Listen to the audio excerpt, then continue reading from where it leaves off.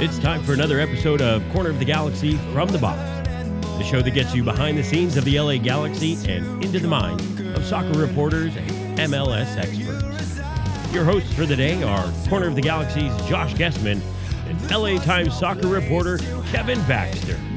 Let's start the show.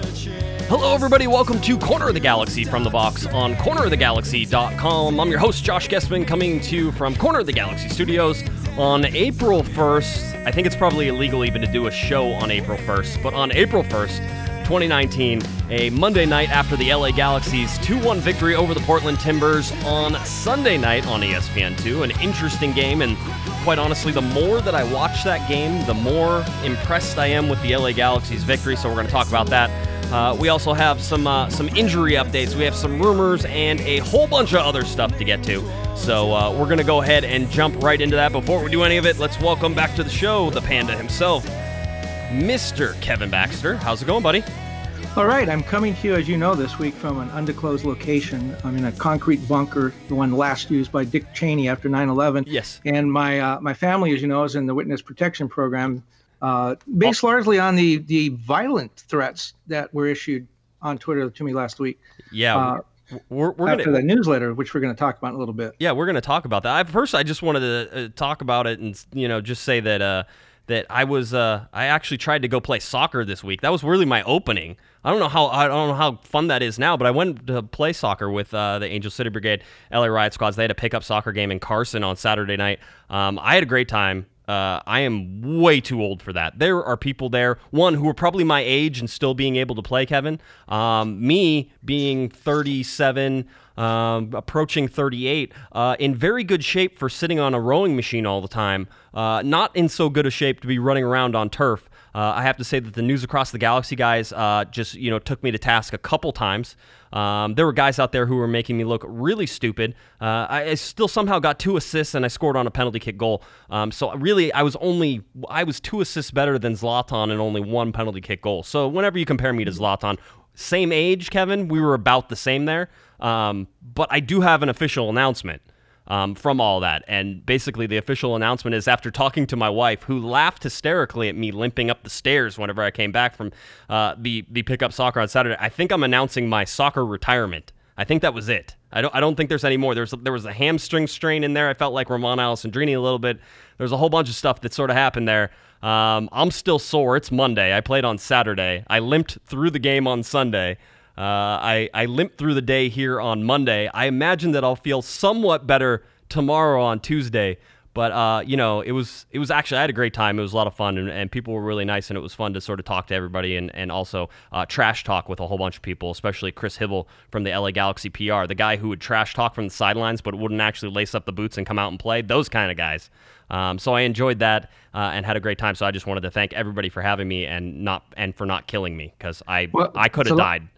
So Zlatan plays with injuries. What's wrong with you? Yeah, it's the turf. I think really, if I'm going to play anymore, I think I have to limit myself to the natural surface only anymore, because there's just, what? It was funny is that I went back and I did some rowing on Sunday to try to stretch out and do all that stuff. And I was like, I'm really sort of a low impact guy anymore. I don't think I can handle the high impact. And people were like, well, what was so high impact about playing soccer? I go, mostly just the running. It's the running that's the high impact thing. I think if it was anything else, I probably would have been okay. But running probably isn't my thing anymore. I think I should probably stay off of the running chart as much as possible. But anyway, it was fun. I had a good time and did the whole thing. But yeah, I didn't want to bury the lead there, but I at least wanted to start it out on a little bit of a positive note. We'll go into your newsletter now and all of the hubbub, all of the controversy surrounding it, stuff like that. Let me start it this way by asking you. The Major League Soccer Player of the Week was announced this week. Yes. And I was curious. You have done very well in the voting. Who did you vote for this week? I voted for the new guy from Toronto. The new guy from Toronto, it's Pozuelo, Alejandro Pozuelo. I'm sure I'm saying it wrong. He had 2 goals, including one of the dirtiest little chips I've seen in a long time. So I had him put one in. He also had a penalty kick, which was similar to Zlatan's in terms of the Panenka. I'm sure I'm saying that wrong too. So I had him, and then my number 2 was Christian Nemeth. Because Nemeth scored 3 goals against Montreal, and I rank Montreal as a better team than San Jose, and my number 3 was Carlos Vela from LAFC, who had 3 goals and an assist, but it was against really crappy San Jose, so I sort of discounted that. That was my see, reason. that's kind of my point, because you voted Carlos. So Carlos Vela, in your mind, ranks 3rd, and the other 2 players played for Sporting Kansas City, right? Yes. And Toronto. Yes. So you did not vote. You voted an LAFC player over a Galaxy player. Now, if I even thought about doing that, I would be branded as an LAFC by Galaxy supporters. I would be branded as an LAFC homer. I'd be branded as someone who, favors LAFC and in some way has some sort of bias. And knowing about your vote, I went into our database at the LA Times and did a little checking around, just because I wanted to prove something that I thought was, I proved what I thought was true. In the last 2 years, in 2018, for example, in 2018, I have 471 byline stories in the LA Times, which is the most of anyone on the staff in any department. And I'm not bragging about that, but the point I want to make is coming up. 471 stories. Now, first of all, the idea that over 400 byline stories would be on soccer in any major newspaper, that's more than we had on the Dodgers or Lakers. The fact that any major newspaper would run 400 byline soccer stories is pretty incredible. The Post didn't do that. The New York Times didn't do that. But for fans, the bigger number is, of those 471 byline stories, 158 were on the Galaxy and 120 were on LAFC. That was last year. Right. So more on the Galaxy than LAFC. In 2019, I have 85 byline stories. That only Tanya, our Laker writer, has more. She has 1 more. Of those 85 stories, 45 mentioned the Galaxy. That's 52.9%. 27 mentioned LAFC. That's 31.7%.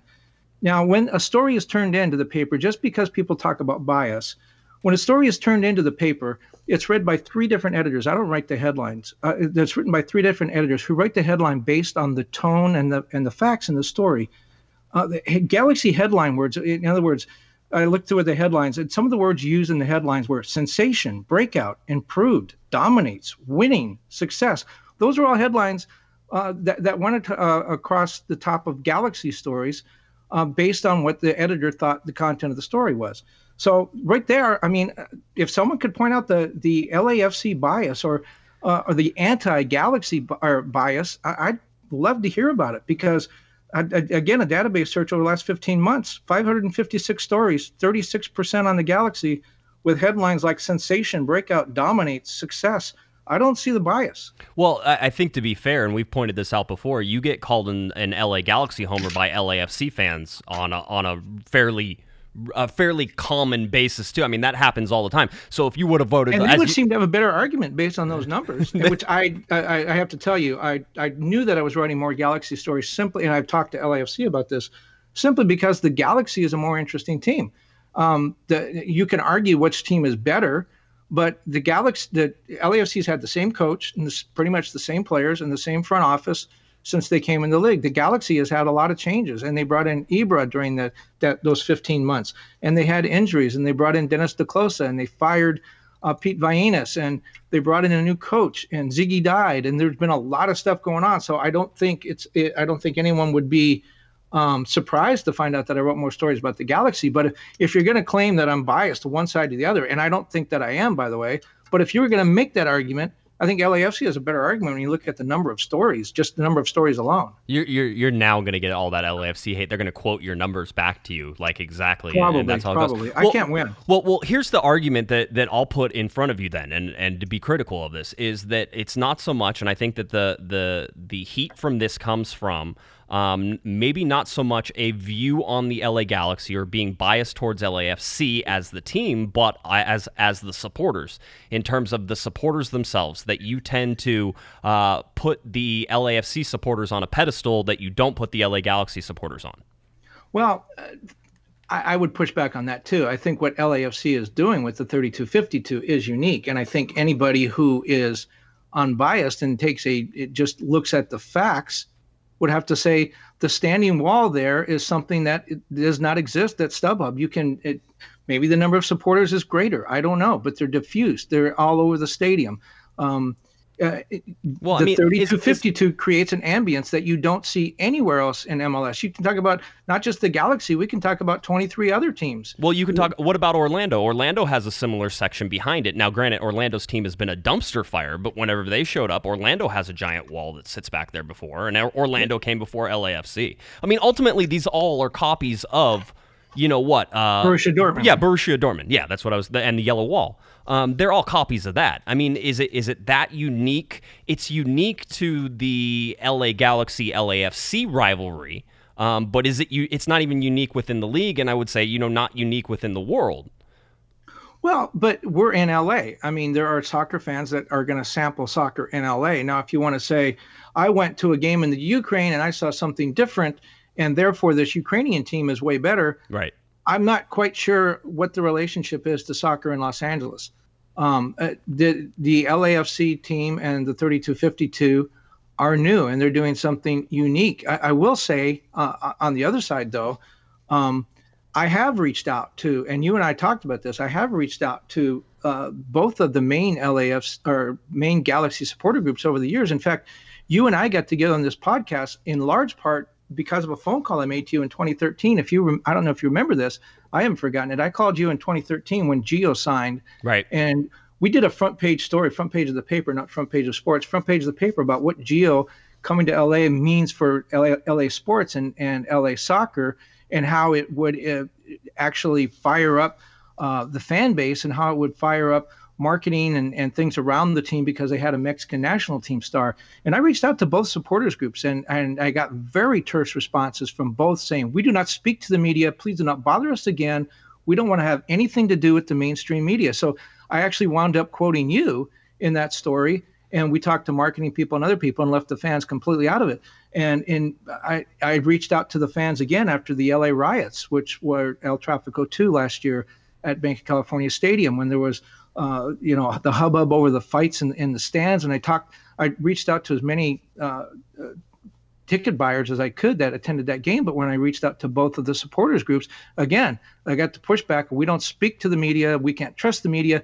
But and fine, if you don't want to, I'm not one of those people that say you need to speak to. I don't even think players have to speak to us. I think it behooves them to do. I don't think they have to be contractually obligated to do it is really stupid. But the point is, I asked you guys for an opinion, and you didn't want to give it, but then you would turn around and criticize anything that we wrote. We can't write your perspective if you don't give it to us. We're not going to guess at it.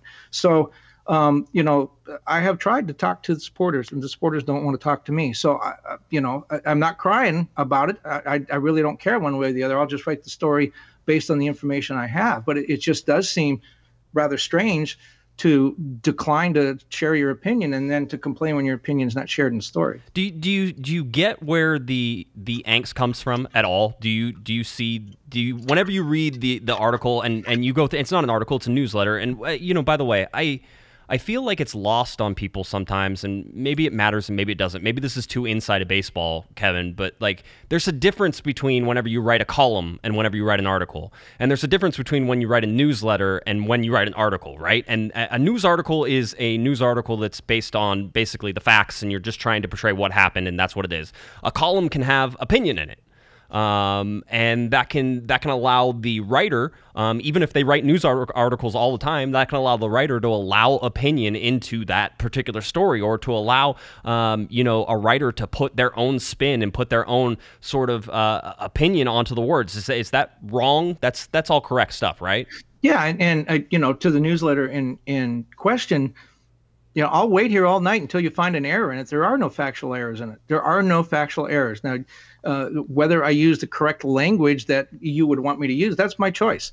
But there are no errors. There are no factual errors in that story. Yeah, you and I had a conversation about this, and I told people on the Thursday night show that you and I had a conversation about it, because I was never going to go on the Thursday night show and not talk to you about it first. And you and I know that we have a disagreement on how it reads. And how it comes out. And I respect this. It's not something that is going to get in the way of what we do and how we do things. It's just a simple disagreement, and we've talked about it for a long time. And I don't think that there's, I think you think it reads one way, and I think it reads another way, and that's fine with me. I'm okay with that.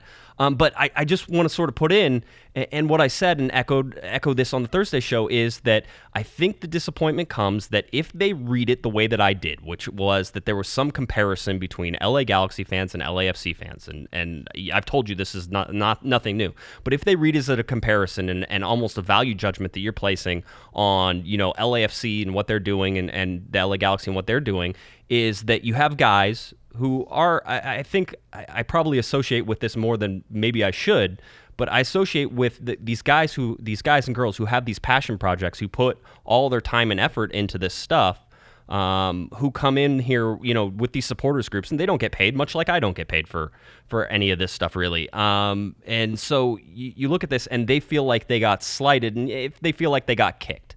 Can you understand from their point of view how they could see that and take that, or do you just feel like they're not? It's just coming from a sort of biased viewpoint from their side?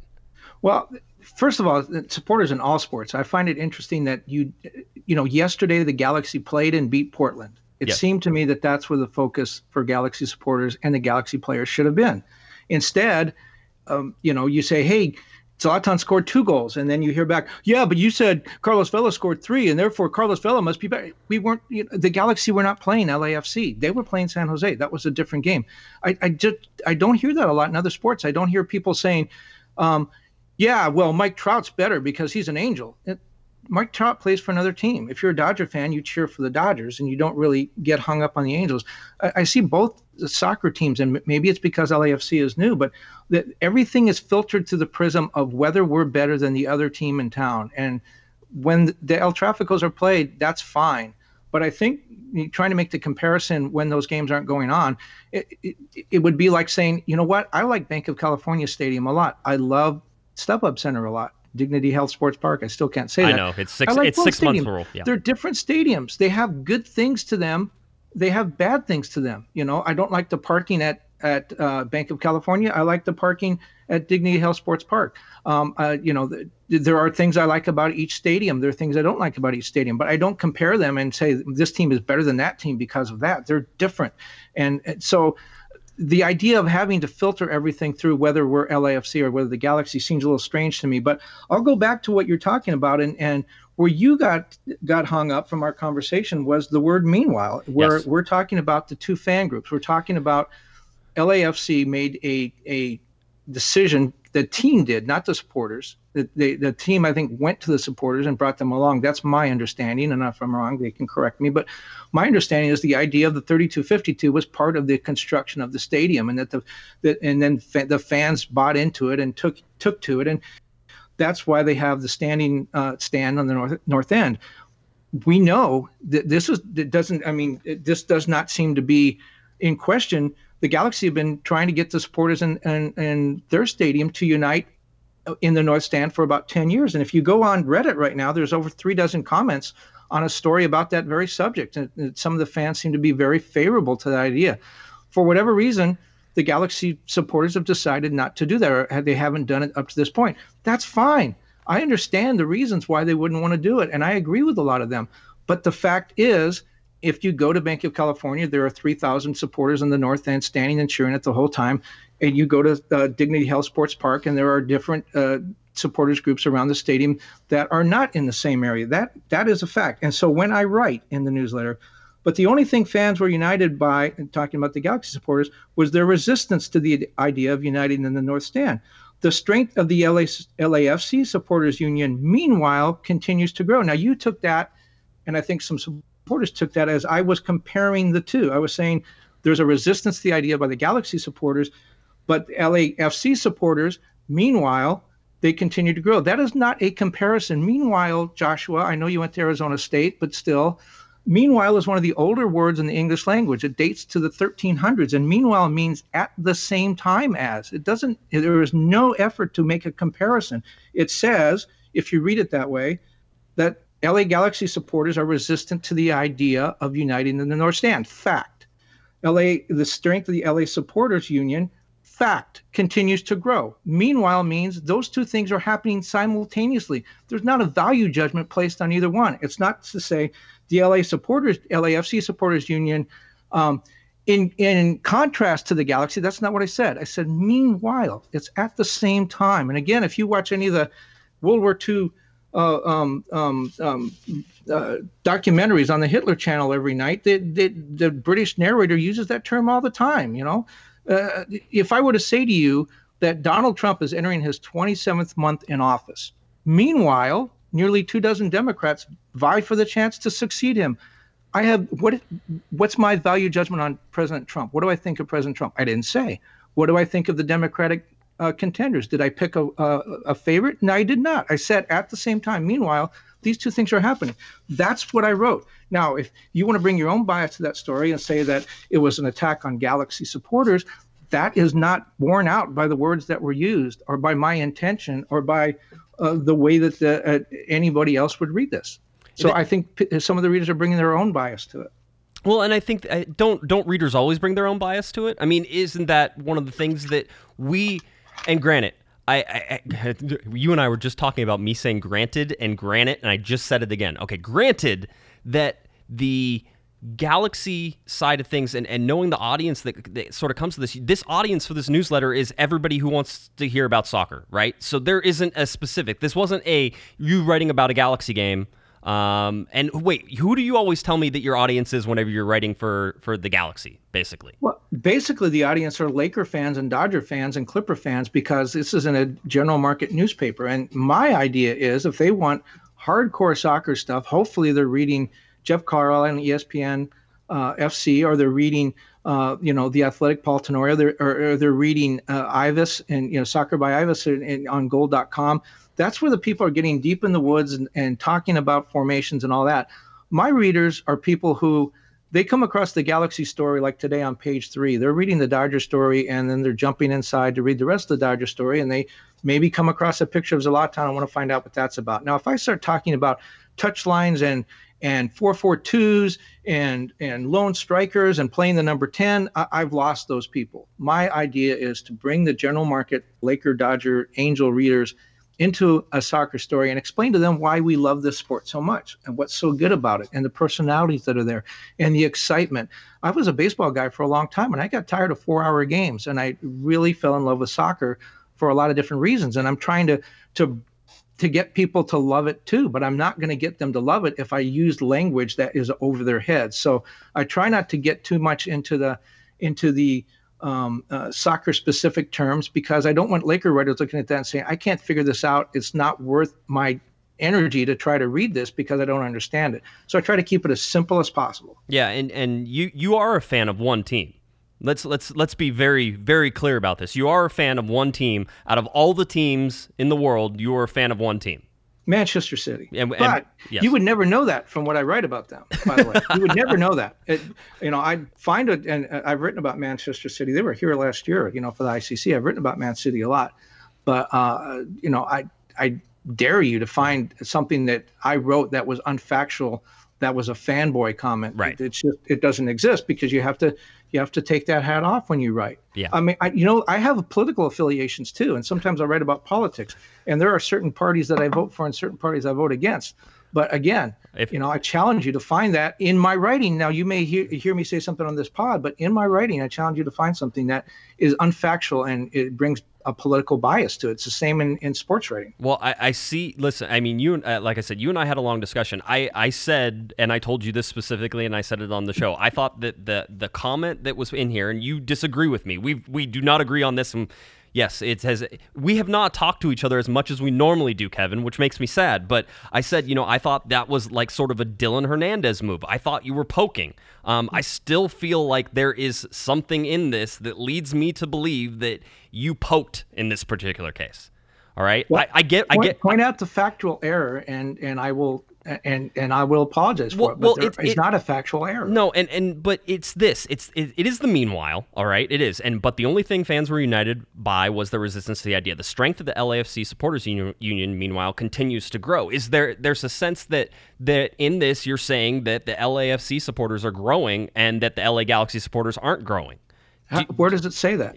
You don't feel the implication in that at all. No, what Okay. I'm saying is, again, Joshua, I need to go back to your Arizona State education. The word meanwhile means at the same time as. So concurrently, the Galaxy supporters are resistant to the idea of uniting in the North End. Now, again, if that has changed and they're all in the North End next week, I will apologize. But as of right now, as of last night's game, they were not all together in the North End. So they seem to be resistant to the idea, at least today, of uniting in the North End.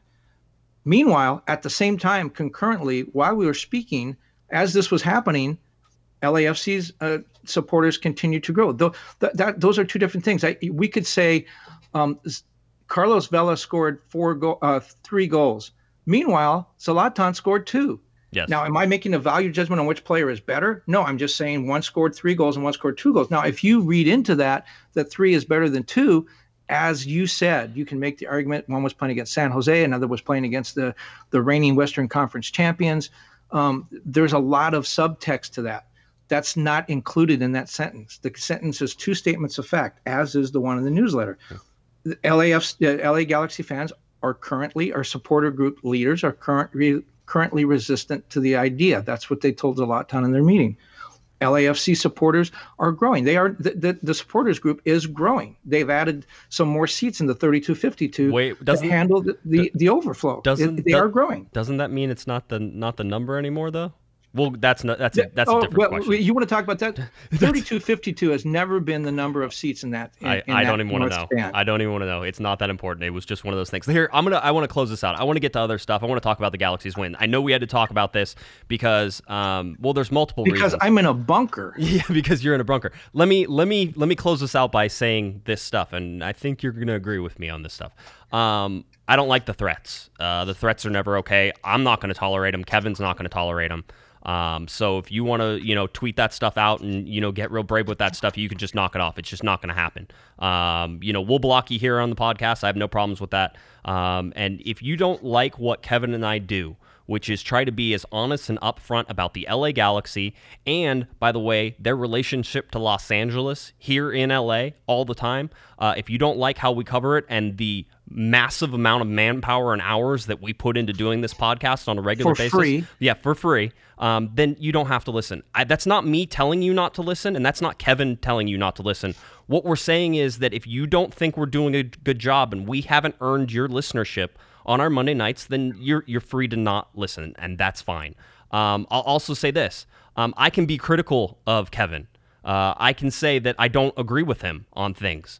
And he and I are still really good friends, and I can still understand that Kevin Baxter is the absolute hardest working, probably sports journalist in Southern California, certainly for the LA Times, and a guy who loves soccer and wants to cover it. And the fact is that without Kevin on this podcast on Monday nights, we'd still be stuck with some, PR lackey on here, just, not wanting to talk about different things about the Galaxy because it might upset the front office. Okay, so that's where this podcast has gone in a very short amount of time, and that is all because Kevin Baxter said, hey, I would love to come on the podcast. Let's do this. And not only let's do this, let me take a microphone to Russia. Let me do all that stuff. We're never going to get it 100% right on here. I'm going to be wrong, all right? I'm wrong all the time. Kevin's going to be wrong all the time, but we're trying to be right. Right? If you and Kevin has told me this specifically, if you want to respectfully disagree with Kevin, there's many ways you can get a hold of him. All right? If you want to respectfully disagree with me, there are many places that you can get a hold of us. We are two of the most accessible people you're ever going to find covering a sports team.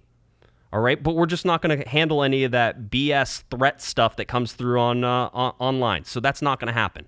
All right? So without Kevin, this podcast on Monday nights would be dead. Because it just doesn't continue, especially not in the Arc. And quite honestly, my journalistic integrity, where I'm able to break news for the LA Galaxy, where I'm able to dig in and find and evaluate sources, would be nowhere without Kevin as well. Because he's the guy who's taught me all that stuff. I went to Arizona State, as he's clearly pointed out. I didn't go there on a journalism scholarship.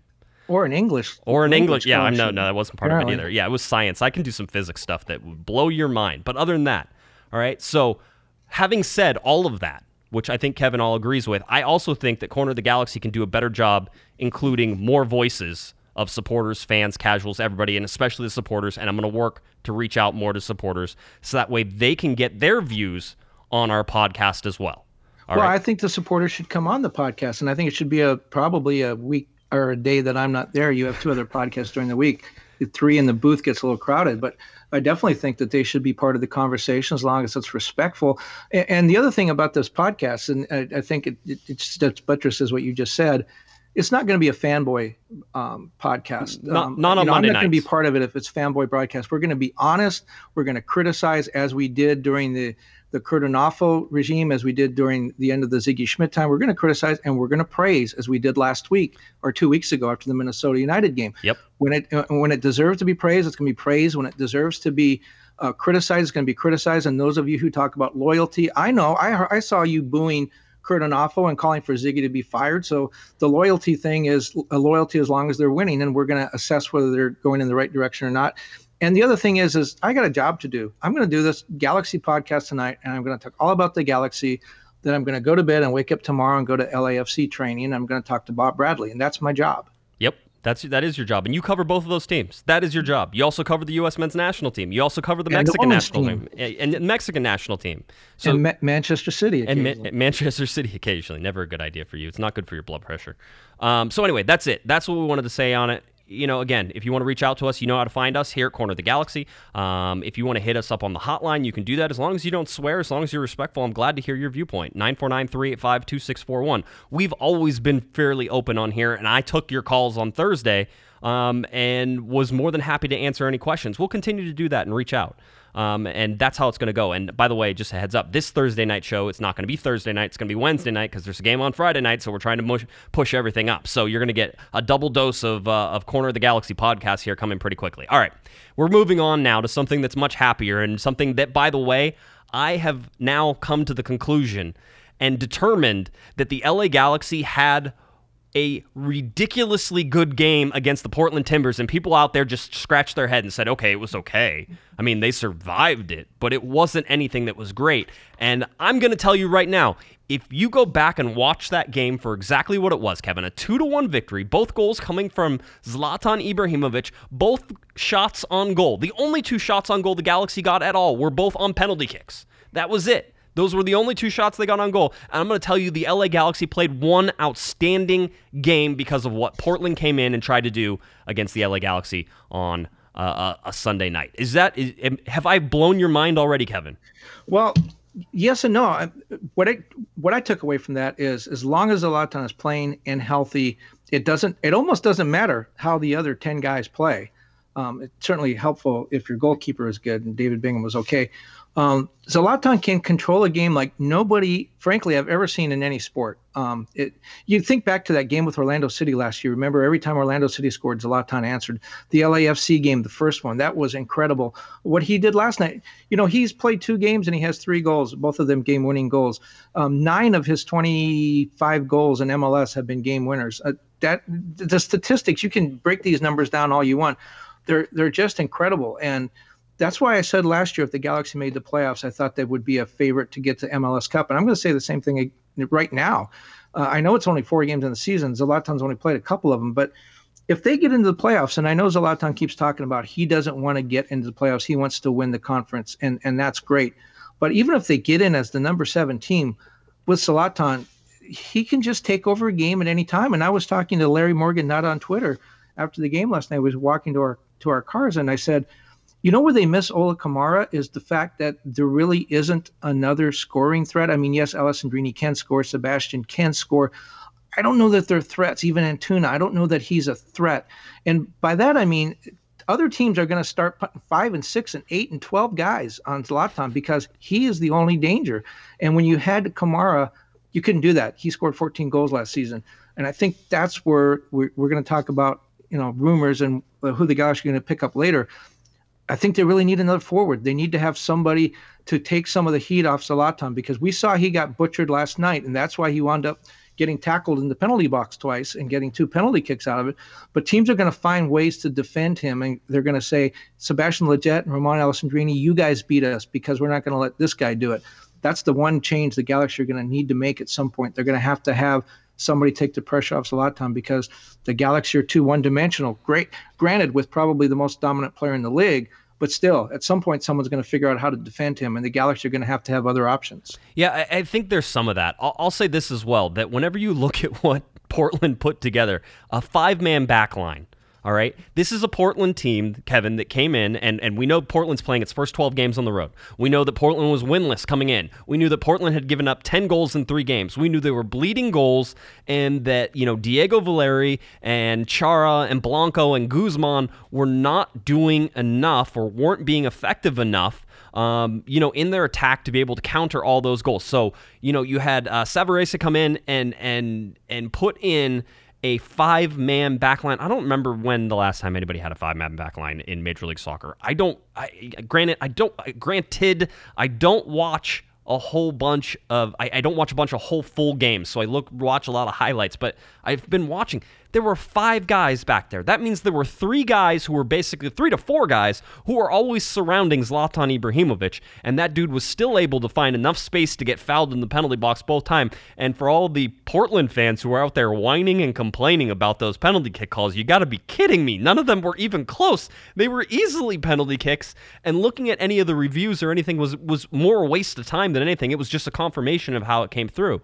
So whenever I look at this and I see what the LA Galaxy were going to do, and I'm going to tell you guys who had good games, Kevin, and you're going to sit there and go, well, did they really have a good game? And the answer is yes, they really had a good game, because there were 8 players basically in the center of the field for most of the night, and the LA Galaxy midfield of Jonathan Dos Santos, of Sebastian Lletget, and Joe Corona absolutely dominated that section of the field, and the Galaxy were probably outnumbered there for a large portion of the night. Well, a couple of things. You break down the numbers. You're right. I mean, I think we're both right on Zlatan, yes, even though we're coming at it from different ways. I think that he is going to get more and more pressure, and the Galaxy are going to have someone to take some of that off of him. And then you said rightly that he drew all that pressure to him and still succeeded. Both of those things are true. But at some point, someone's going to figure out how to pressure him and contain him without fouling him. Zlatan had 6 shots, total shots, only 2 on target, the 2 penalty kicks, but he had 6 shots. That's more than the rest of the Galaxy team combined. Of the players who were starters, he only had 40 touches. Only Antuna had fewer. So again, dominating the shots, not dominating the ball, 40 touches. He had fewer total passes than anyone, except again, Antuna, of any starter. So fewer passes, fewer touches, more shots. That sort of tells you the offense is definitely going through him. And I think that the Galaxy need to come up with some more options.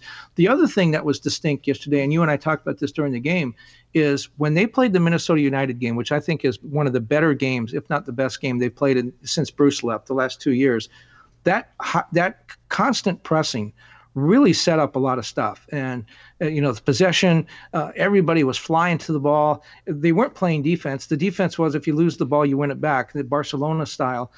That was a really pretty game to watch. And watching Antuna just sprint all over the field was really amazing. I really enjoyed that game.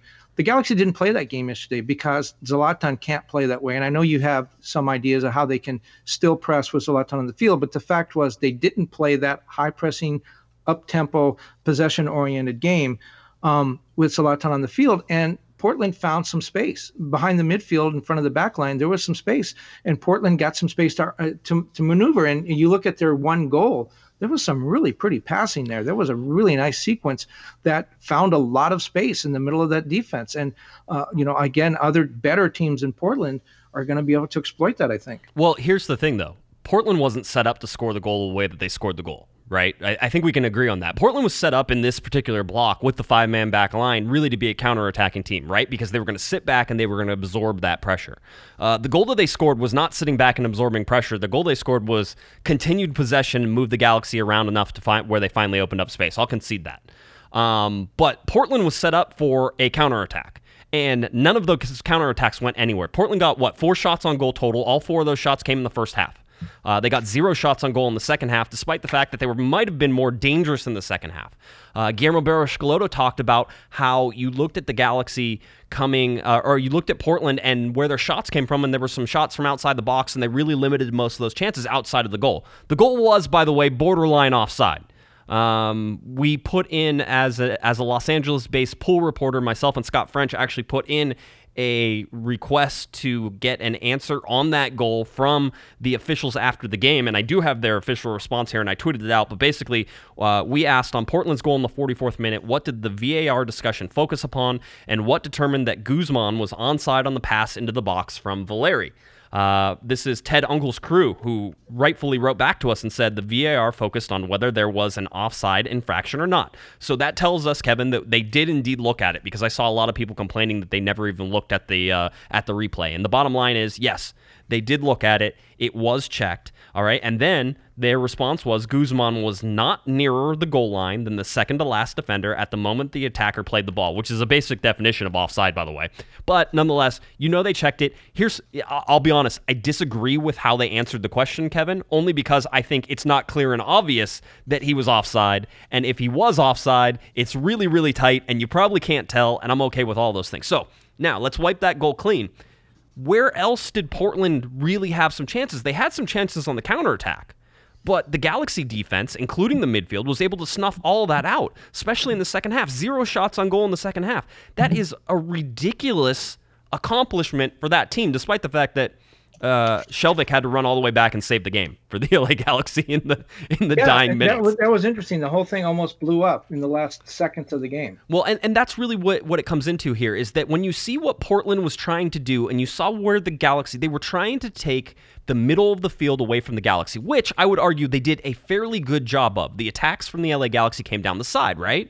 You had Shelvik running on the outside.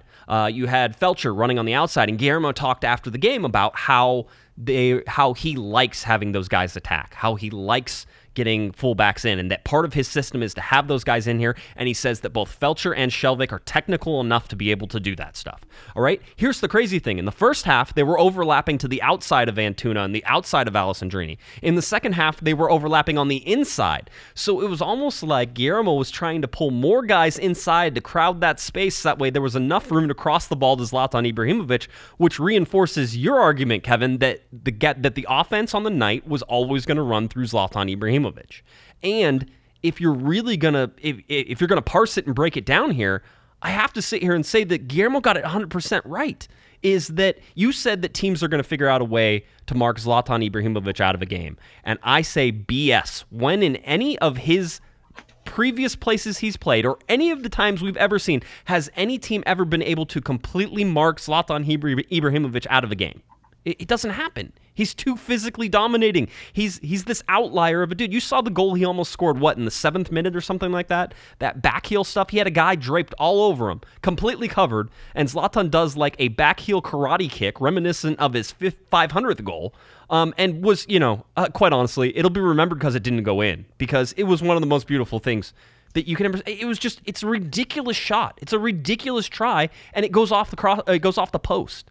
I mean, well, I drink the Zlatan Kool-Aid. I'm with you on that. But you want to, again, we looked at the numbers. All the offense goes right through him, and it's working. And don't change it. But I do think there needs to be another option up front. I mean, Clayton Kershaw can't pitch every game. At some point, Zlatan, the miracles are going to run short. He's going to have a bad game. He's not going to play a game on turf. He might get hurt again. There will be a team with big defenders that are going to be able to contain him a little bit better. My point is that when we start talking later about the rumors, I do think there needs to be another forward in the mix. I do think that Ola leaving leaves a bigger hole than we know about right now. But you know who benefits from this whole thing? What you're talking about, the way teams are approaching the Galaxy and laying back and waiting on the counterattack, the way the Galaxy are dominating possession. The guy who really benefits from this is David Bingham. I was just looking at the stats. Remember last year, he had the worst year of his career. He gave up 64 goals. This year, 10 players in MLS, 10 goalkeepers in MLS have faced more shots than David Bingham. He's made 11 saves in 4 games. The fact is, David Bingham can be a good goaltender when he's not making saves every time down the pitch. Yeah. When he will make the key saves that you need to make, but you can't expect him to face 10 and 12 shots a game and make all those saves. The fact that he is now that the Galaxy have limited the times that he has to be called on to make tough saves, it's obvious it's going to make him a better goalkeeper. And we've seen that when he was playing for good San Jose teams. Last year, he didn't get any help from his defense, and it was a bad year. He faced, he made 121 saves. This year, he has 11 through 4 games. So the defense is making it a lot easier for him to be a good goalkeeper. The goalkeeper that, frankly, they knew he was going to be when they got him. Yeah, and I think there's some truth to that. I'll never say that David Bingham is the best goalkeeper, and I didn't say that last year whenever I was still defending him for not getting pelted every single game, as you've already pointed out. So but he's a good enough goalkeeper to be on a winning team. Absolutely. No, he's not he's not a. I was going to say, you compare him to. He's not the greatest goalkeeper in the world. He's not Jaime Pinedo, right? Because everybody always wants to compare him to Jaime Pinedo. He's not Jaime Pinedo, but there are very few goalkeepers who have ever played for the LA Galaxy that were. Maybe Donovan Ricketts was one of the best goalkeepers that ever played for the LA Galaxy in his prime the first time around. Donovan Ricketts did things that were amazing. Jaime Pinedo gets sort of put up on a pedestal for a great save that he made against Vancouver, and he should, because it was a ridiculous save. But at the same time, I remember that goals did go past Jaime Pinedo too. I'm pretty sure that he didn't keep them all out of the back of the net. So, it's fine. I think David Bingham's more than serviceable. I think the LA Galaxy defense is more than serviceable right now. I thought Rolf Felcher had a good game. I thought Shelvik had a good game. I thought Polenta had a good game. Of course, the best defender for me, again, on the entire night, Daniel Steres, again, for the 4th game, probably in a row. Who was the defender of the year last year? Defender of the year last year was Ashley Cole, against my vote, and I think against your vote. We both voted for Dave Romney, who has not played a minute this season. Yes, correct. Absolutely correct. Yes. So here's a guy that, in our opinion, was defender of the year, and Ashley Cole would run it. We could still make an argument for Dave Romney. Hasn't played a minute this season, and the defense is really good. I don't know. I think you're right. I think the word serviceable, I think David Bingham is probably a little bit better than serviceable. Somebody once told me that when you're looking at a goalkeeper, what you need them to do is make the routine saves and then make perhaps one great save a night. And then David Bingham has been doing that. Yeah, no. And that's all you need to win. You got Zlatan at the other end. You're going to score goals. If your goalkeeper can limit the other team to 1, maybe 2 goals a night, you got a pretty good shot. Yeah, and Bingham, had 3 saves on the night? I mean, that's enough, right? That's all you really need from him. Yeah, 3 saves. Faced 4 shots. And the goal was nothing he could have done about. I've watched that over and over again. It was really, there was some space opened in the middle. It was Diego Valeri's only time that he really got into any place dangerous. Again, a guy like Diego Valeri, Kevin, a guy who, is usually considered around league MVP, was almost completely MIA last night. You can say that Portland is a bad team. I'll tell you this. All the Galaxy players last night, Kevin, whenever we were talking to them after the game, were all saying, listen, Portland's a good team. Just because they haven't been playing well, they still have a good team. They still have a good idea. They're not in a good state of mind right now, and I think the Galaxy took advantage of it, as they should. Those were 2 teams that we told you matched up really well last year, and we expected to have a good game this year. I was talking to a national broadcaster before this game just to sort of get an update on the Galaxy and sort of gives out some of my thoughts that I had on stuff. And Go ahead, you can mention his name. I don't. Taylor Twellman. Everybody, the only person everybody hates more than you, Kevin, sometimes is Taylor Twellman. So it's one of those. But I was talking to Taylor, and he was like, "Yeah, I think this is going to be a really good game." And I said, "Yeah, I think this is going to be a really good game too." And it didn't look like a really good game. And I think that'll turn some people off, and certainly it'll turn. I've seen it already. Galaxy fans, somebody even wrote in and said that didn't feel like a win. And I went back and I said, wait a minute. I go back and watch some of the stuff that happened in this game. Go figure out, the chess pieces that were moved in this. You have to give Guillermo Barros-Schelotto 5 stars for this one, Kevin. This is not a 1-star performance by him. He put together a lineup that was able to do what it needed to do. Granted, some of that is just saying, hey, Zlatan, do you feel good? And he's like, yeah, I feel great. And then you put him in the game. I get that. But even Roman Alessandrini, who I thought was rusty, who I thought killed some of the momentum in this game, I'm still okay with what he was trying to do. The only problem is that for both Antuna and Alessandrini, and I think the reason they weren't successful on this night is their favorite thing to do, Kevin, is to cut inside, right? And so what did Giovanni Savarese do? Is he put a whole bunch of people on the inside. So cutting inside wasn't the way to go on this night. It was usually staying outside. And you saw that even with the ridiculous attempt that Zlatan had earlier, and then the first penalty kick that he draws is balls coming from the outside, and that's where it was being launched from Shelvik, from Felcher, from Antuna staying on the line, from Alessandrini staying on the line. I loved the movements that Sebastian Lletget was showing in terms of moving inside, moving outside, trying to find the space there. And quite honestly, the LA Galaxy have one of the best midfielders in Major League Soccer right now with Joe Corona, Jonathan Dos Santos, and Sebastian Lletget, and it is formidable for those three. You have the double pivot with Corona and Dos Santos, and whenever you say double pivot, everybody always freaks out because that usually means it's something bad. It's not in this case. This 4-3-3, which is really sort of how I'm leaning towards Guillermo, placing this. You can call it a 4-2-3-1 if that's fine. I don't care. But really, in these 4-3-3, 4-2-3-1s and how it's approached, is Sebastian Lletget is able to pivot inside, outside. Corona's able to pivot forward and backwards and inside and outside. There is so much movement inside that midfield that they're able to really snuff out anything that Portland... I mean, the turnovers in midfield were drastic. It wasn't the same as Minnesota, Kevin, where the turnovers were happening further up the field, but in that center circle, Jonathan Dos Santos was there almost the entire night. In the center circle, Joe Corona was there almost the whole night. At the top of the center circle, pressing towards, being spring-loaded to go forward, was Sebastian Lletget. And if I have any criticism of how the Galaxy played on Sunday night, is that they were sprung forward a little bit too much for my liking. You thought that they were going to get caught out. I'll say this, they didn't get caught out.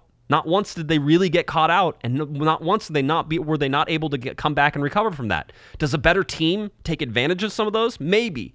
But on the night, the Galaxy did exactly what they needed to do. That one goal outside is the outlier of the entire night, where Portland built up possession, held possession, and then was able to pass and dribble around the Galaxy and move them and shift them around until finally they got the overload. And Polenta, if he decides not to chase Guzman's offside by like a half yard, but he does chase him. So it was a good combination play. That's how that worked, and that's how it went. For me, I just think to discredit this particular result would be to not understand everything that Portland was trying to do. And in my mind, Portland was really trying to get out of there with a draw, and the Galaxy did a good job of breaking down 8 men in the center of the field. Well, okay, first of all, a lot to chew on there. First of all, I'm going to call it a 4-2-3-1 because that's actually what it is. And as we've talked about, I'm very fact-based. So I'm going to call it 4-2-3-1. Another thing, they won the game. I mean, there's nothing to discredit. They won. That was the object. When they started the game, they said, Guillermo, what do you want to do? And he said, I want to win the game. And they did. So fine. Was it the most artistic win? Was it as beautiful as the Minnesota United win? No. But you know what? It's 3 points. And if you're going to be a contender, you have to win some games ugly. You're going to win some beautiful games. You're going to win some ugly, and you're going to lose some that you should have won.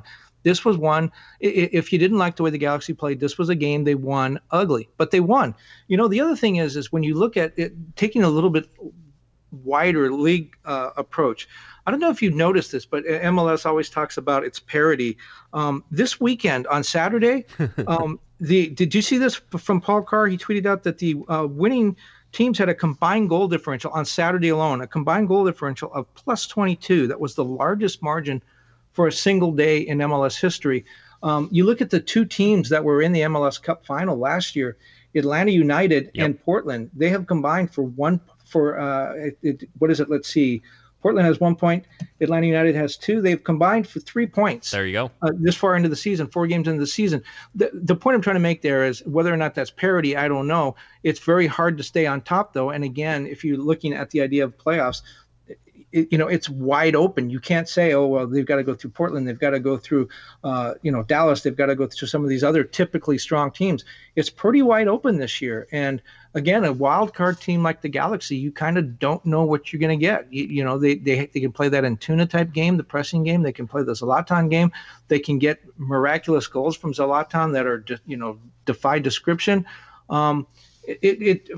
I just look at the Galaxy as kind of a wild card team, and this seems to be setting up to be a good year from unpredictable teams.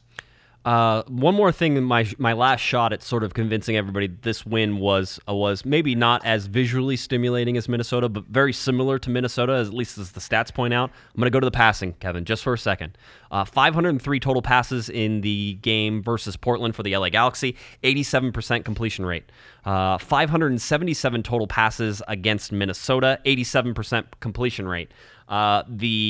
The overall completion rate of the teams that they played, 76% for the Portland Timbers, 75% for Minnesota. Again, very, very similar. The only place where I really think this goes all haywire is in the final third, where the LA Galaxy had a 76% passing rate and 136 passes and 81% passing rate against Minnesota and 204 passes. And again, that would make sense if you look at what Minnesota was trying to do versus what Portland was going to try to do. The crossing was much more successful, actually, in the Portland game than it was in the Minnesota game, which is just nuts. But you don't even want to know. It was 43% completion rate in crosses to 30% completion rate in crosses. Again, add somebody like Zlatan Ibrahimovic in there, Kevin, and all of a sudden your crosses find a lot more heads whenever the dude's twice as tall as everybody else who's back there. So, well, as a much more learned man than myself once said, there are three kinds of lies. There are lies, damn lies, and statistics. Yes. And I'm going to say that all those numbers look great, but it doesn't pass the eyeball test. That game may have statistically looked similar to on black and white and paper. It might have looked statistically like the Minnesota game.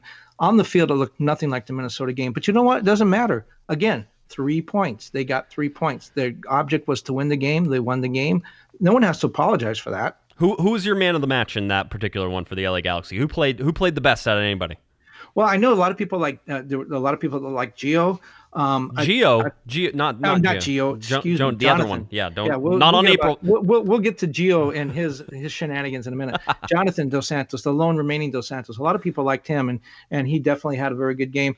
But the guy scored 2 goals, and they had 2 goals, and it's got to be Zlatan. He drew both penalties, and then converted both. That's unusual. I mean, a lot of times you'll see a guy score a couple penalties, and that's unusual, but it's happened. Guy scored 2 penalties, but he drew both those penalties. His own kind of hustle and physical play drew those penalties, and then he converted the shots.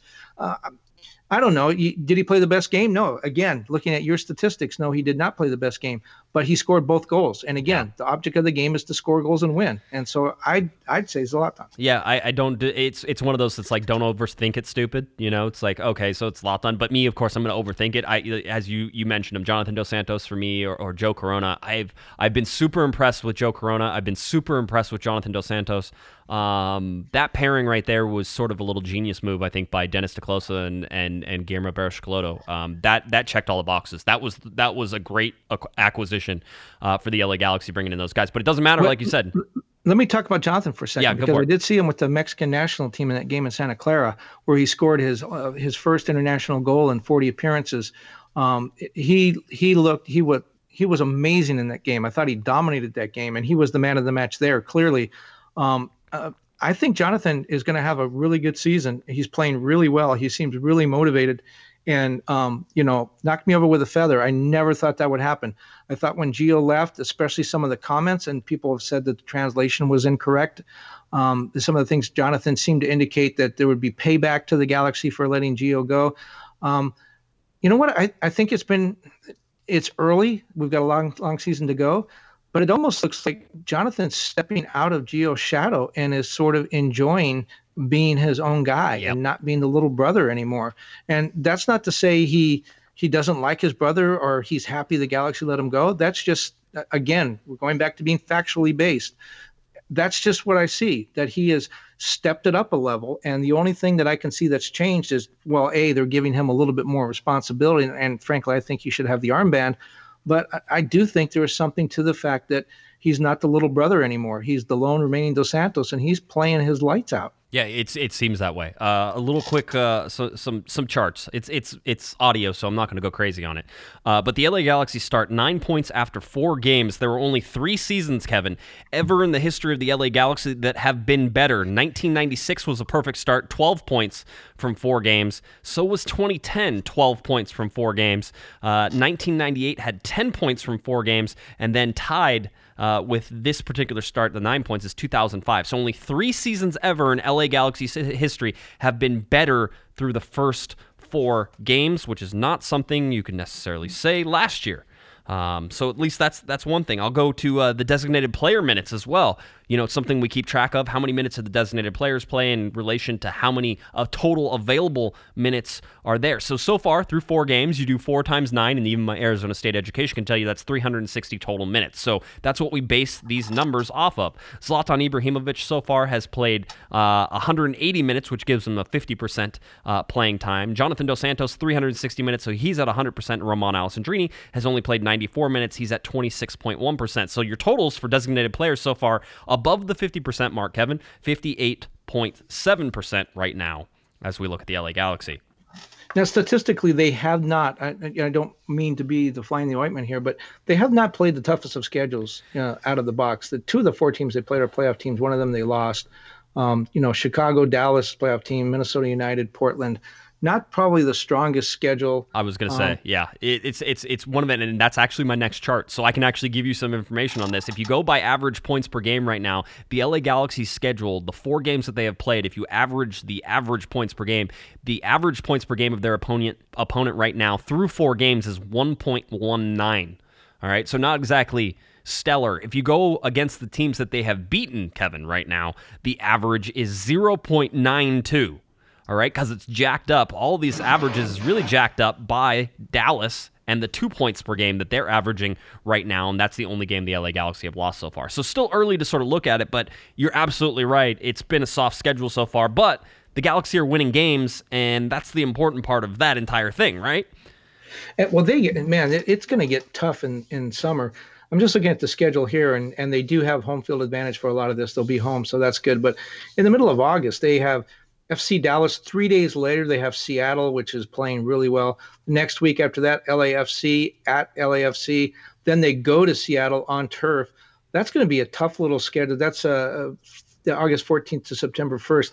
That might be the part of the schedule that determines whether or not they're going to fight for a first-round playoff bye. Well, I guess you don't have the first-round playoff byes like you did in the past, but whether they get an easier trip through the playoffs this year. It's going to be interesting. I keep track of points per month, and in March right now, 2.25 points per game in the average through 4 games. So April has 4 games, May has 5 games, June has 3 games.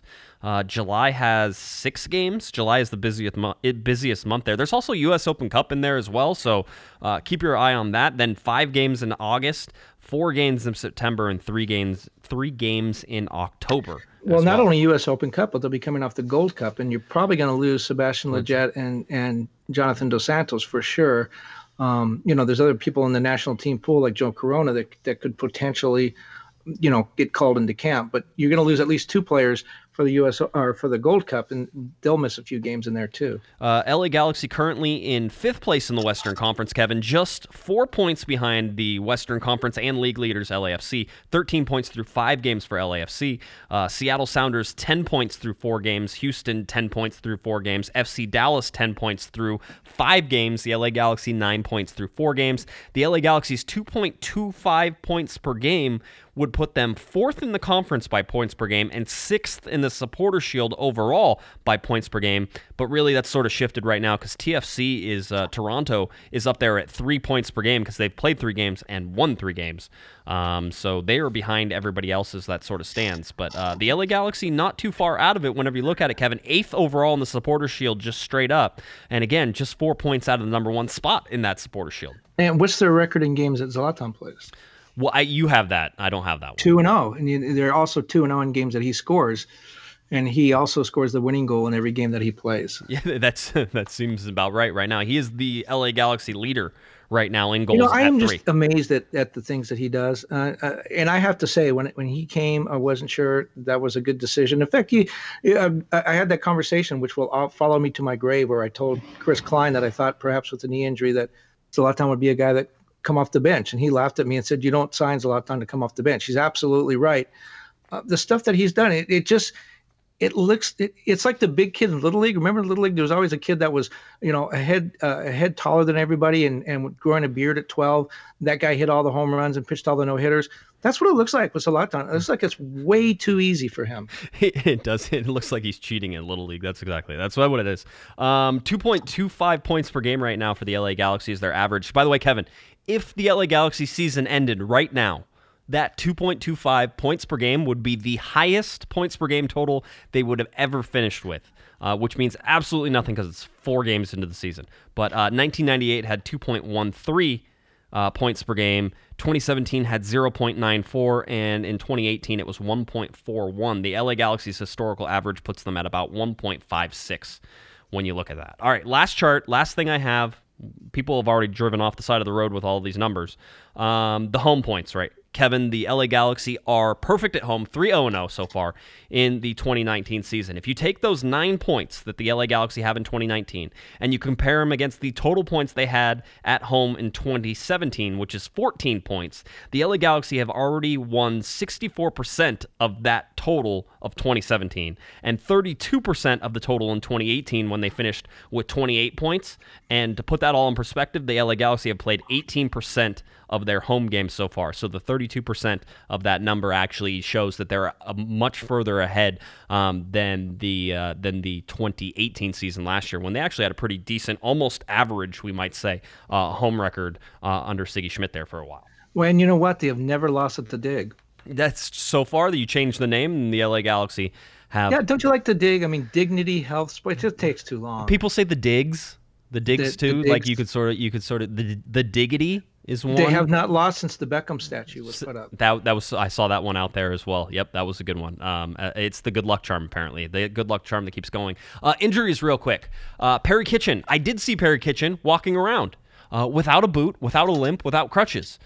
He was walking around outside the locker room. I know that there are some one of our listeners or one of our readers actually wrote in, Kevin, on Twitter. Greg said that he talked to Perry Kitchen last night at the season ticket event, and Perry says that he's still about 3 to 4 weeks away. So I'm imagining we're getting an update on Perry Kitchen sometime this week, because he's the only person now who is currently injured, and so that focus will be sort of on him now, and you'll take a look at that. And when I tweeted out the other day, by the way, and you jumped on me, and so did a lot of fans, that the Galaxy were back to 100%. I'm not the only one who forgot Perry Kitchen, because when I said that, I had just asked Guillermo. I said, so you guys are 100%. Everyone's healthy. He said, we're not missing anyone. Everyone's healthy. He forgot Perry Kitchen too. So good luck to Perry when he comes back. He's going to have to reintroduce himself to Guillermo and kind of show what he's got on the practice field to get back on there in a game. Well, that's the whole joke, right? You know that Zlatan thought that Perry Kitchen's name was Kevin for like the first month that he played with them, right? So maybe Guillermo knows him as Kevin and not Perry. Who knows? Maybe they got him confused with me, which would be really bad for Perry and me, I think. That wouldn't be a good thing. Let's go to the rumors now. Let's go to defender Giancarlo Gonzalez. This is the one you had the update on, and I talked about it on Thursday night. I just want to sort of again touch on this. Is that you reported from the LA Galaxy that things were still moving in a positive direction, right? Yeah, and I definitely got the impression that it was a matter of when, not if. That it was going to happen. They were just working through some things, and that there were some hurdles to get over, but that they were very confident they would get over those hurdles. That's the allocation order and those kind of things. The Galaxy, remember, with the transfer of Ola Kamara, with the fact that Gio's come off and they got the $1.5 million back in allocation funds for Zlatan, they have a ton of resources, so they can buy their way up the allocation order if they need to. It depends on how much they want to spend and how much they want this guy. But I definitely got the impression from the Galaxy that the hurdles that were in front of them were easily negotiated, and I really felt like they had talked about it and might have happened by the end of last week. So now we're into this week, so it's gone a little further than they thought it would. But even Taylor Twellman talked yesterday about it. He made it sound as if it were a done deal, and that's kind of the impression I got too. Yeah, it's again, this can still go sideways. I can see this being derailed. Having watched enough of these deals and allocation deals happen in Major League Soccer, and understanding the chess pieces that have to be moved around and accounted for, it could still be a red light on this. I mean, the Galaxy have until May 7th, so basically they have over a month still to get this deal done. And quite honestly, with the way the LA Galaxy are playing right now, what's the hurry? You're going to go and replace your best defender anyway. So, it's one of those weird sort of things. Dan Steres, by the way, I will stand by this. Dan Steres has been the LA Galaxy's best defender over the first 4 games, and if Giancarlo Gonzalez comes in, Dan Steres will be moved to the bench. And the other thing that may be holding this up in the allocation order is other teams are seeing how good the Galaxy are. And they, teams that are ahead of them in the allocation order that may be thinking ahead to a playoff appearance may not want to help strengthen the Galaxy. They don't have to If they're in the allocation order, the rules way better than anyone else does. Just because they don't give the Galaxy their spot, that doesn't mean they have to take Gonzalez, does it? There eventually, there has to be something, because the league sort of faced this before. There has to be something done. You can't just sit there and impede without taking. So eventually, you have to go to all these teams and say, okay, in Major League Soccer, again, this is where Bruce Arena criticized Major League Soccer heavily once about allocation deals whenever the LA Galaxy were trying to acquire Sasha Kljestan. And FC Dallas said that they weren't going to get in the way. I believe it was Dallas. Dallas said they weren't going to get in the way, Kevin, and then they found out that it was Sasha Kljestan, and they're like, whoa, no, we're back in. And it's like, no, you already had a chance. You're out. You can't just jump back in. And that was Bruce Arena's famous, we need more men and less boys, whenever he was talking to MLS ownership and Commissioner Don Garber, and eventually got fined for that as well. But it was all very good, fun drama, as it all looks. But there is a mechanism by which you can't just impede. You have to have a reason for doing something. So if this player wants to come back into the league, then that's fine. The only problem with the Galaxy is that there are 10 teams in front of them right now, so simply them just passing, there's probably going to be one team in there that is capable of landing Gonzalez and would actually put up a fight. Now, could the Galaxy then go to that team and make the deal that everybody's sort of waiting for? The real problem here is, I'll tell you what the real problem is. The LA Galaxy are 11th in the allocation order, Kevin. And because they're 11th, nobody wants to trade with them. Because if you're Toronto, you get money, but then you also drop to 11th, so you're way out of this whole deal. So you're not getting anything through allocation. So however much money you get has to be good enough that you're good to go on that you take it. And the numbers they put on that is about $400,000. That's what we think it's about. In some sort of general allocation, targeted allocation money, $400K gets the spot that they want. So I don't know if it's Toronto. I don't know if it's Orlando as you go back further in that allocation order. But somebody there is going to want to make that deal. And if you can get the teams in front of that person to then pass, you can then pick up that spot. So it's just a lot of moving those are parts. both two teams that need money. It seems to me, not having looked at the books, just looking at the roster and what they've done, those are two teams that I think have some high salary players and probably need a little bit of allocation money to help them through the rest of the season. I could see them being motivated, but I could also see them saying that they don't want to help the Galaxy. So it'll be interesting. But the Galaxy seem very confident that they're going to get this done. All right, let's go to Gregory Vanderwaal as well. This is the former Toronto player who got in some sort of dust-up with the coaching staff in Toronto in the preseason, and Toronto was like, all right, adios, see you later, dude. And so they basically put him out. There's rumors, and we'll say swirling. It's April 1st, so why not? Swirling. I'm not chasing down any of your stupid rumors on April 1st, that's for sure. But this one has popped up before this, so we'll talk about it. This guy is a right back. Would be replacing Rolf Felcher if he came in, according to the MLS Players Association. He made $835,000 in 2018. So he is a targeted allocation money player, probably well within the LA Galaxy's reach right now in terms of the money they have and where it goes. I do not see this as anything that's credible, at least right now. He apparently, him and his girlfriend, his Belgian girlfriend, have bought a house in Los Angeles, and L'Equipe in France, I believe, is basically saying that he's going to end up with one of the LA teams, either LAFC or LA Galaxy. I don't see him going to LAFC with Bob Bradley and sort of the way that he constructs things. If you're going to give any sort of credence to this particular rumor, then you sit there and you look at Guillermo Barros Schelotto. And Schelotto is known a little bit, Kevin, for being a projects guy in terms of, hey, this guy's had some troubles elsewhere. I think I can fix him in my system. That's the only sort of credence I can lend to this rumor whatsoever. But right now I'm saying we're not talking about this. This isn't a thing. Well, here's the way I look at it. If they're really down the road on Gonzalez, they have money in their minds that have been allocated to that. So adding another $800,000 to that, it probably doesn't add up. If they decide they're going to give up on Gonzalez and they want to go get this guy, then that money becomes available, and they could go get him. But if you're going to add Gonzalez for, as you said, $500,000 in allocation money, plus what you have to pay him, I don't see there's room for another guy. And again, another defender. As we've talked about earlier, in my mind, they need someone up front that's going to be a little bit of a threat, someone to pair with Zlatan. They don't have that person. I don't think they have that person on the roster right now. So if they're going to go get two players, I think Gonzalez, they're down the road. They've decided they want him. I think the next move is to go get a striker, or at least a forward. So I don't see room for another defender. If the Gonzalez thing blows up and this guy's available and he's here and the money works, then yeah, sure. Then maybe they go get him. But I don't think it's a rumor that has a lot of legs right now. And of course, we don't know where the Gonzalez thing is, but it sounds like that was going to happen. And they already have too many defenders. I mean, Dave Romney, our defender of the year, hasn't played a minute this year. Yeah, hasn't played a minute, and that pushes Daniel. If they get Gonzalez, that pushes Steres to the bench. So Steres pushes Romney off the bench. So now Romney's not even on the bench anymore. And then you go and you're going to tell me that Felcher, who they negotiated with a contract down, so could Felcher be a backup? We talk about right back being an issue, Kevin. If Felcher goes down, Galaxy don't have a great right back backup right now, at least not an experienced one. Julian Araujo is that kid who would play there.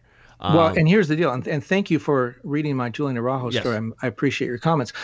Julian Araujo is going to play, and the reason he's going to play is because he's really good and because Dennis is definitely wedded. And, we haven't seen Efrain for a while. By the way, the flavor of the month is kind of faded, soured a little bit. He hasn't played much recently. He was actually playing with Galaxy 2 a little bit.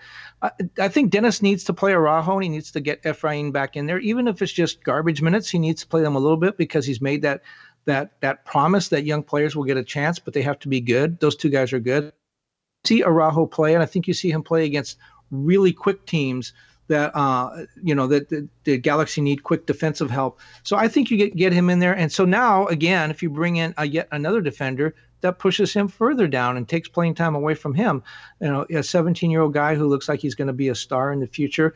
I think he needs to get some playing minutes. So the more defenders you bring in, the more it pushes these guys out. That's why I don't like this rumor unless the Gonzalez thing falls apart. Yeah, if the and it goes down to international slots as well, we could talk about that. I'll tell you this: I push back a little bit in terms of your striker. I think the Galaxy need a striker.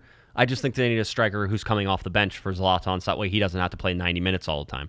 I think that Guillermo is going to be very happy with having Zlatan be his lone guy up there, and he's going to hope that Alessandrini can be dangerous and Antuna can be dangerous as they figure out this offense, and Lletget can be dangerous, and Joe Corona. I mean, if you can start getting those guys to score goals, you have your offense there that doesn't necessarily center around Zlatan. I think they're going to get there, actually. I really do. I think the passing there was not as good against Minnesota, but it was a completely different game whenever you looked at what Portland was going to try to do. So all that stuff. The Galaxy's weekly schedule, I don't think they've come out with it officially. I know that they were off on Monday, or at least it was TBD on Monday. There was probably some regen sessions that went on Monday, if anything took place. This is my best guess at it. They're going to train Tuesday, Wednesday, and then Thursday morning, and then they'll probably get on a flight and head up to Vancouver on Thursday afternoon or Thursday midday to play the game on Friday night. And they're making that trip without Efrain Alvarez. Just got a note here from Tom Marshall, ESPN, that he is with the Mexican U17s. He is actually in Acapulco, which if you're not going to Vancouver, which is a beautiful city, Acapulco might be a good second choice. Yeah. So Alvarez is with that team or not with that team? No, he is currently with the Mexican U17s. Okay, yep, that was to be expected. Guillermo and Dennis DeClosa talked a whole bunch about the fact that Efrain was going to have a bunch of international commitments that he had to put forward for this year, and that may be why some of his minutes were limited. So, and also why his minutes may be limited going forward is something we talked extensively about on this podcast before the start of the season, and then of course Efrain plays in the first game, so that was great. So Vancouver, you said Vancouver. Yes. Does Zlatan play on turf? It seems that way. And by the way, I would like all of the money from all the tickets that got sold in Vancouver for my question that I asked Zlatan Ibrahimovic towards the end of his media availability with us after the game on Sunday night. I asked Zlatan, I said, hey, it's a short week. You're coming off a short week. You're coming off an injury. Are you going to Vancouver? And are you going to play on turf? And Zlatan says, and I quote, I have no problem with turf fields, and last season was special because of my knee injury, which people forgot because I was playing every game almost, and I was feeling good. Coming into a new season, I feel fresh, I feel good, but I have this issue with my Achilles. But it was feeling good today, and let's see during the week what happens. If I feel like I do today, I'm present, so all the fans can come and enjoy. Zlatan's going to Vancouver. Zlatan's funny. Everyone forgot about my knee injury. We wrote about that. That's all we talked about. We even the All-Star game. We said he wasn't going to the All-Star game because it was turf and he wasn't going to play with his knee on turf. We said that a million times. So Zlatan sort of kind of likes to take the victim thing onto himself. I don't know. I don't know if I agree. I mean, I think he's going to go. If I were betting, yeah, I'd say he's probably going to go. He's really, he's really confident right now. And Guillermo has said repeatedly that Zlatan last year didn't play because of his knee, and this year he doesn't see any restrictions for turf. So clearly they have talked about it, and they talked with the training staff, and everyone is on the same page. So if I were betting, I would say, yeah, that he's going to go. Do I think it's wise? I'm not sure. I'm a little more cautious, and maybe that's why he's Zlatan and I'm not. I'm a little more cautious. He's had the Achilles. He still is coming back from the knee thing. It's turf, and there's 5-day turnaround, and it's only 5 games into the season. If you put all those together and mix them up, I think I give him this week off, and I don't even ask him to go. But I'm probably going to be wrong. And coming off the performance that he just had, I'm sure he's feeling very confident, and he's probably feeling rested too, because he was off the field for 25 days without even training. So he's probably feeling rested. I think the big difference will be, or the big factor will be, how he feels tomorrow. I've heard that from players in sports all the time, coming back from an injury. I feel great in the game. The adrenaline's pumping. I feel great. How do I feel the next day? Right. We don't know how Zlatan felt this morning. Yeah, and then that's sort of, the big thing. I'll say this. All the Vancouver fans, I said whenever I told you that Zlatan was, because the people would message me on Twitter and say, is Zlatan coming? And I would just laugh at him, being like, you have turf, he ain't coming. I would like to apologize, because I really do think he's actually going. I know there's people, you right that you have that concern, Kevin. It's just, I think that Guillermo's probably right. Zlatan is probably right. Everybody's probably right in that Zlatan Ibrahimovic, and going to your point from this particular podcast at the beginning, Zlatan's too important for him to miss games. And yes, you're taking a risk, but you're taking a risk anytime you play anybody on turf. It's everybody in that, and yes, it's also every time Zlatan steps onto the field, and it looks like he got killed a couple times in the game against Portland, and everybody sort of held their breath, I think, for a little bit whenever you'd see him down on the floor holding a particular leg, a particular body part there, and writhing around on the ground. So there's always that chance that somebody could get injured. If Zlatan plays on turf, and if something should happen, that was always part of the risk. But that was the part of the risk anytime he goes on the field from here on out, and that's a risk for every player. It's just more pronounced, obviously, in a 37-year-old who's coming off major, Achilles, a major surgery on his knee, and then, has an Achilles problem. It just, things can start to ratchet up, and certainly playing on turf. I'm here to tell you, Kevin, playing on turf is not nice to your body. All right. Well, remember David, who was younger than Zlatan and did not have the injury issues, would never play. I mean, he never played in Seattle, which is a really hard field. He never played in Seattle unless it was a playoff game. Yeah, Beckham, right? Yeah, you were talking just David. You yeah, just know him by first name. He and I are on a first name basis. Yeah, I figured. All right. So, I call him Statue now. The Statue. Hey, Statue. Yeah, and that goes off really well, I'm sure. The LA Galaxy will face off against the Vancouver Whitecaps on Friday, April 5th, so a Friday night game. Again, a very short turnaround for the LA Galaxy, who are forced into a Sunday-Friday back-to-back, which is never fun, plus the travel, plus the turf, all those things up at BC Place. So lots of stuff going on for the LA Galaxy in terms of this game, and we will be back on Wednesday night, live show with myself and Mr. Portuguese Hammer himself, Eric Vieira, and I will be back for that particular game to get you ready for it. But it will be a 7 p.m. kickoff time on Friday. Games at BC Place. That game can be found on Spectrum Sportsnet. And Kevin, you and I needed to do some investigative reporting. We need to find out what we're finding, and certainly something I said that I would ask about, and it got lost whenever I actually asked. I didn't get any answers back, but we need to discuss this, because what's happening right now is any game that's on Spectrum Sportsnet, at least in the past, after a certain amount of time, let's say it was 48 hours, that game would be released onto the streaming service like MLS Live, and then you could watch the replay of that game anytime you'd want to do it, okay? That has not happened this year at all. And I don't know that it was happening towards the end of last year, or if it ever made the switch over to ESPN+. But the bottom line is that if you don't have Spectrum, but you are a subscriber to MLS Live, if you live in Los Angeles, there's no way for you to watch a full replay of a Galaxy game, because Spectrum isn't currently sharing it with ESPN+, apparently. Well, there's a lot to that. I mean, first of all, you look at the way Spectrum's played hardball with the Dodgers, right? It's the same company, right? Yep. they may be trying to squeeze this nickel a little bit too hard too. I don't know the number of people who would all of a sudden sign up for Spectrum to get the games on tape delay, or to get the games when they can't find them somewhere else. I don't know if there's enough people there to make that worth their while for all the bad publicity they're probably going to wind up getting on this. But I do know that the company, it used to it's gone through three transitions now. Was Charter, now it's Spectrum. I do know that they are very unhappy with the contract they have with the Galaxy. Remember, it's paying them, I think, $5.5 million a year, and they're really getting very, very low ratings. They're certainly taking a bath on that, and they've knocked out, or they had knocked out, a lot of the shoulder programming they were doing, like Backstage Galaxy and the Spanish broadcasts that they had.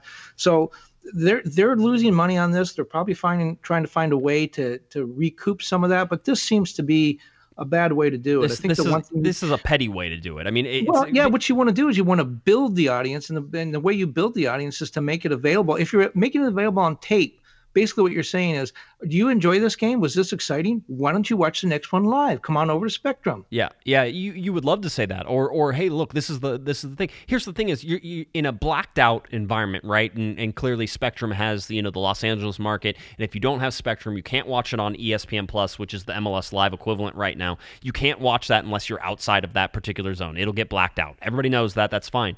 But after 48 hours, what good is that to you to hold on to it? Because quite honestly, the Spectrum website is atrocious. So if you could even find a replay, which I don't think they show replays of the Galaxy games like on demand, that you could go watch them even on the Spectrum website. So why are you keeping it from the ESPN? It's not like you're losing viewers. You didn't have the viewers to begin with. You're gaining viewers by putting it on ESPN Plus. So it just, to me, there's a disconnect here. I know the Galaxy, it's my opinion that the Galaxy will be more than happy to get out of this contract whenever it's time.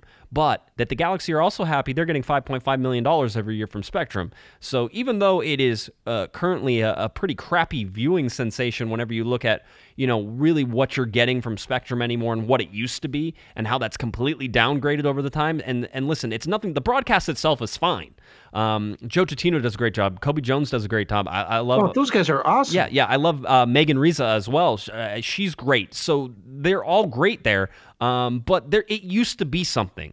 I was in the studio at Spectrum. I got invited down there because of how big a deal that was. They said, hey, Josh, why don't you come down here? We're going to have a town hall. We're going to hold it in the Spectrum studio, and we're going to put it on TV. I thought that was great. It was something that had never been done before across the league. I mean, it was historic. And to see it all just, shuttered and gone away, and granted, the ratings aren't there. It's just it was a bad bet, though. It's a bad bet, and now you're sitting there looking at Spectrum begrudgingly doing this stuff instead of doing stuff to possibly increase the viewership or anything else. They're just trying to ride out the rest of the contract. Yeah, and it's like, it's not the fans' fault. It's not the viewers' fault that you guys made a bad deal and gave them way too much money. They could have looked at the ratings that Fox was getting when they were doing Galaxy games and realized that it wasn't worth that much money, but they really they needed some programming to go around the Dodgers and Lakers, and they spent too much for it. But as far as you talk about the announcers, I think Joe is really good. And if I have Sirius XM, I have satellite radio, and you can listen to a lot of the MLS broadcasts, the home broadcasts from around the league. And when you listen to some of the other teams broadcasters on radio, and then you listen to Joe, you realize how good he really is. I was having a conversation, and this time I won't use names, but I was having a conversation with a national broadcaster, and we were talking about local broadcasts. Taylor Twellman. Yeah, no, it wasn't Taylor Twellman this time. We were going through and talking. Stone. No, it wasn't Rob either. So we were going through and talking about it, and we were all in agreement after talking, and there were 4 or 5 people who were very knowledgeable about soccer and very knowledgeable about broadcasting from both the front of house, the back of house, however you wanted to. We were in total agreement that one of the things that's holding back Major League Soccer in MLS is the local broadcasts and how horrible some of them are, because they are atrocious in some cases. And you can go find it. Hey, if you watch MLS Live on a regular basis, you'll figure out who they are real quick. But there's some people who apparently just don't care about the product that's on the field, and they have guys who just don't know. The other problem, really, for me, the bigger problem even than the announcing for most local broadcasts, Kevin, is that the people who are doing the producing of the show and looking for angles and trying to do it don't understand soccer at all. Don't show replays, don't show the proper angles for where you're supposed to get to whenever you want to show a goal was scored. Well, everybody wants to know know if it was onside because it was just scored. We want to see if it's offside. You don't get that, and it's frustrating to watch, and you can see it even on some of the national broadcasts. I sit there and scream at the television, even in the press box, being like, "Show the replay, show the replay, show the replay." Yeah, you do that in the press box. It's annoying. Alexi Lawless, is that your source? Nope, wasn't okay, Alexi. Well, you know what? One thing I like about Joe, and now I'm going to get in trouble with Galaxy supporters again, but what I really like about, one of the things I like about him, he's very knowledgeable. He has a nice presentation. He tells you what you need to know. He answers the questions before you ask them, but he doesn't say I and we when he's talking about the team. Like, we need a goal here. And when he does that, then I think I'm getting the true analysis of the game. You know, if there's an offside call that's a little iffy, if he's a we guy, I don't know whether to trust him. I don't know whether he's seeing that with his heart or whether he's seeing that with his eyes. Right. And I know he's a Galaxy fan. The Galaxy pays his salary. He travels with the Galaxy. He's friends with all the players. I get it. And when he and I have conversations, he's definitely a Galaxy guy, and that's fine. But when I'm listening to the broadcast, I like the fact that he tries to call it straight down the middle, because then I can trust what he's telling me. Yeah, not only that, but I've always found my conversations with Joe to be very upfront. Whenever we talk, hey, if the Galaxy aren't playing well, he's like, "Oh, well, they're playing bad." You know, he'll tell you what he sees. He's been around the game for long enough. He knows what it is. All right, we've gone on way too long. We're done. This is it. I'm shutting it all down. We didn't talk about Gio. I swear we talked about it, but we didn't talk about it. I swear to God, that's an April Fool's joke. That cannot be serious. Let's tell everybody what happened. So we were tipped off in quotation marks, however it was, that possibly Giovanni Dos Santos was training with LAFC, which is neither here nor there or anywhere, but that's what we were told. And everybody knows that I have really good sources, you know, at LAFC. In fact, sitting here in my office at LAFC's training facility, I just looked out the window and he wasn't there. Actually, what I did is I called two of the people that work for the team and said, what's this? And they both laughed and said nothing to it. And one said, I think he's still in Mexico City, which I think he still is. Right. Giovanni Dos Santos, as of Monday night at 7:02 p.m. Pacific time, is not training with LAFC. Yeah, and it's interesting because if he ends up going to anywhere in Major League Soccer, there's a process by which it has to happen, and there's a bidding process and a whole bunch of stuff, and he could go to anybody who really bids in Major League Soccer if that was ever to happen. I don't know if that's going to happen. I think that MLS is probably looking outside the league more than inside the league right now. And let's just say that it was true. Which of the 6 forwards, midfielders would you set to put Gio on the field? I think the 6 they have are better than him. Yeah, it doesn't make any sense. That's why. But anyway, yeah, we were getting all sorts of stuff. So you can at least, if you're looking there. And by the way, there were April Fool's jokes on Reddit today that the LA Galaxy had re-signed Giovanni Dos Santos at a significantly low rate. I thought that was humorous. That was good. I genuinely hate April Fool's Day. April 1st is a horrible day.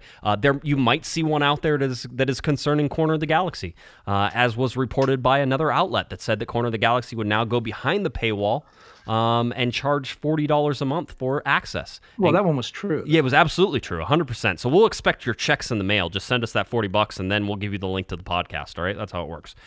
All right, April 1st is over. We're done. You can listen to this through the rest of the week, and we have given you no April Fool's news. There's nothing in here that we have said that is April Fool's, and we lied to you. We're not about that. That's not what it is. Our show came up on a Monday. We're recording on a Monday. That's how it goes. By the way, scheduling update. Again, told you a Wednesday show coming up for the live show. Kevin, our Monday show next week may not happen, or you may not be part of it because I will be traveling. I have to go to Denver and New Mexico for like about 6 days. So I will be out of town Friday through Wednesday, but I'll be back Thursday for a live show. So I travel to Russia. I take my microphone. You're going to New Mexico. You can't even use your cell phone. I can, again, it's all about who records this stuff whenever I go. I can record me. I just can't record you at the same time. I can't take the whole recording studio with me. That's the problem. For you, it was one microphone. I would have to take a lot more stuff. I don't know. The corporate jet's available. You can just come on back, record the show, and then get back on the road. That corporate jet's pretty comfortable. No, it's not going to work. All right. Anything else? You good? Can we finally be done? Well, I don't know. I'm still in the bunker. I'm going to wait for Twitter to find out if I can come out before next game. After the show, I highly doubt it. You're probably going to be in there for a little while. I hope you have some canned goods. All right. If you're looking for Mr. Kevin Baxter on Twitter, you can find him at KBaxter11 and be nice, be reasonable, be sensible. You disagree with the guy? Tell him you disagree with him. Just do it without threatening his personal life, all right? If you're looking for him on Twitter, it's at KBaxter11. If you're looking for his articles, LATimes.com covers U.S. men's national team, women's national team, LAFC, and the LA Galaxy, and basically soccer in Southern California as well. Mexican national team is in there as well. Follow Kevin Baxter. Support what he does. He's one of the hardest writers here in Southern California working, and he has my support here on the podcast. Doesn't mean we'll always agree, but he has my support. All right, if you're looking for me on Twitter, it's at JGuessman, JGUESMAN, and of course at Galaxy Podcast. And please head on over to cornerofthegalaxy.com, where you can find all of our podcasts, our news articles, and everything else you ever wanted to know, also including our merchandise. Go ahead and check it out. All right, for Mr. Kevin Panda Baxter, I'm Josh Pato Guessman. You've been listening to Corner of the Galaxy from the box on cornerofthegalaxy.com. Have a great one, everybody. You've been listening to the Corner of the Galaxy from the Box podcast on cornerofthegalaxy.com. You can follow the show on Twitter and Instagram at Galaxy Podcast, and be sure to check out and subscribe to iTunes, Stitcher, and Facebook by searching for Corner of the Galaxy. And for all of your independent LA Galaxy news, discussion, and entertainment, including this podcast, head on over to cornerofthegalaxy.com. Fans, thanks for listening. We ask that you be kind and courteous to your neighbors as you leave the podcast.